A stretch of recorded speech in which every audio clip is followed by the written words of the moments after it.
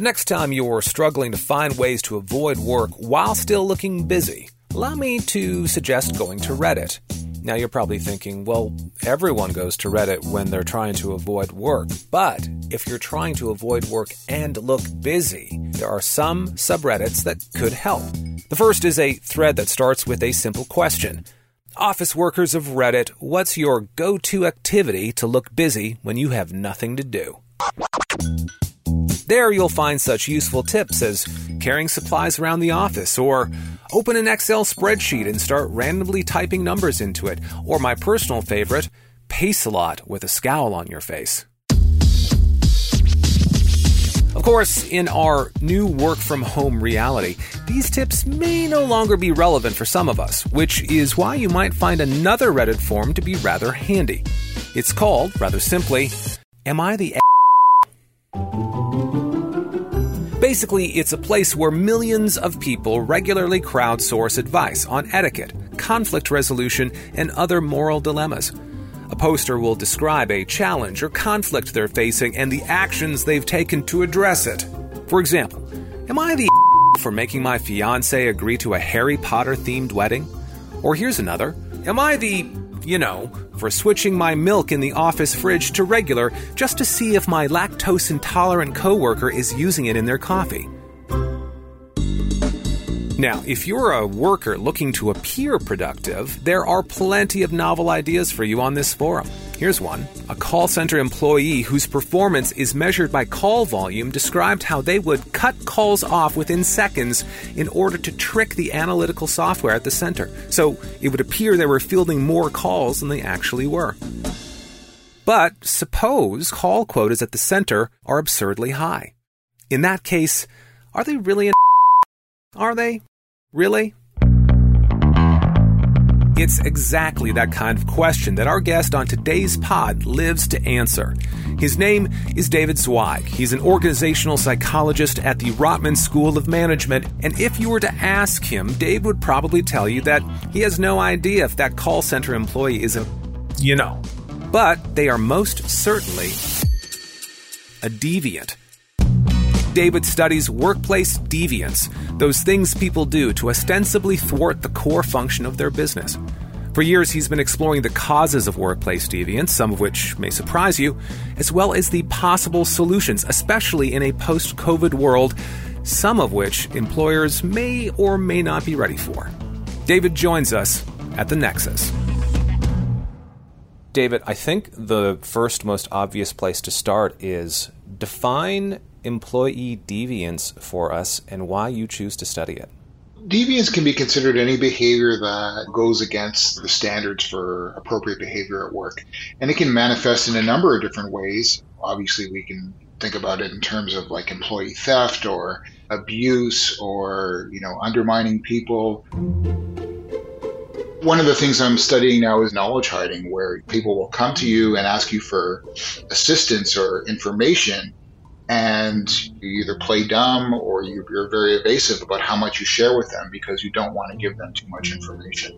Knowledge theft. So people who will take other people's ideas and repackage them and present them as their own. Someone presenting an idea in a meeting, and then 2 minutes later, someone else presents exactly the same idea, slightly twisted, but it's the original person's idea and gets all the credit for it and takes all the credit for it. That happens a lot. And other people taking ideas and running with them and then succeeding and being promoted, etc. That kind of behavior happens a lot more frequently than any of us ever believe. It's all based on relationship and power and all these different factors that are influencing our behavior. I like to study some of the triggers that actually push people that normally wouldn't be deviant to engage in what would be considered deviant. And what are some of those triggers? There's always going to be a certain subset of people who just are deviant, right? Who engage in this kind of behavior just because who they are. We have a constellation of personality traits that predispose them to be deviant. But then there's everyone else who are simply responding to the situations that they're in. And I want to try and understand how we create this cycle of deviance, and then, of course, how we can try and mitigate it.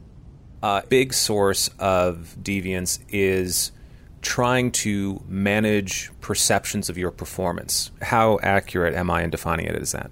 When I first started my research career, I was looking at employee surveillance and how being surveilled closely by your employer actually leads people to find ways to get out of that gaze of the surveillance. And ironically, what that surveillance tends to do is create even more deviance, more than it's designed to control. Really, we're always trying to manage our perceptions. We're always concerned about how we're being perceived at work. And one of the things that we're concerned about is whether or not people are perceiving us as being busy and working effectively and accomplishing our goals. When performance is measured by how much time we spend at our desk or how much time we spend using an application on our computer or logged into the company's systems, that promotes that kind of drive to do anything you can to suggest that you're always busy and always working. That influences how we behave. There's a whole new movement towards people analytics, and while it sounds very innocuous, we're talking really about a new wave of surveillance that is more democratic in a way, in that it's being applied to everyone, regardless of your job. Being given a report of how much you interacted in a meeting, and even an assessment of your facial expressions, and all of that is being used to shape your behavior. That's really invasive, that your behavior is being monitored at that level and with that frequency. You might be aware that we've been through a pandemic. I'm not sure if you heard. I'm wondering, how has this kind of behavior changed or evolved during the pandemic? Are there others that we might not know about? My thinking on this has really changed a little bit. I mean, COVID was like a Molotov cocktail that blew up the way we work. My concern early on is that people analytics would really thrive in this environment because given the fact that most people who could were working from home, and that changes the dynamic between employees and their supervisors. There's no face-to-face monitoring. Now people have actually demonstrated that their productivity has remained relatively stable within the work from home environment. I'm hopeful that there's a little more trust building that's taken place around this new way of working. And maybe that will persist, and maybe we won't rely upon modern surveillance techniques to ensure that people are doing what they're supposed to be doing. What if the employer has unrealistic expectations of their people, which compels them to engage in deviant behavior, if only to try and meet those expectations? And that is not an uncommon occurrence. If you think about the whole idea around like hustle culture, right? That's nonsense. I mean, the idea that you can tell people up front that, you know, you're expected to work really, really long hours with limited resources, and we expect you to sacrifice your work-life balance, it's kind of ridiculous. I mean, you're setting it up for people to engage in behaviors trying to meet unrealistic goals. And to get there along the way, they're going to do whatever it takes. And so creating an environment like that, you're asking for people to, you know, either find shortcuts or do things in ways that they shouldn't be doing them in order to try and accomplish this unrealistic goal. What does employee deviance say about our understanding around performance? If you think about it as a thermostat, you want to keep it at a constant temperature. And if there's any deviation from that constant temperature, you apply force or some sort of action to get it back to where it's supposed to be. Now, if we think about job performance like that, we're going to adopt techniques and tools to make sure that everything remains stable.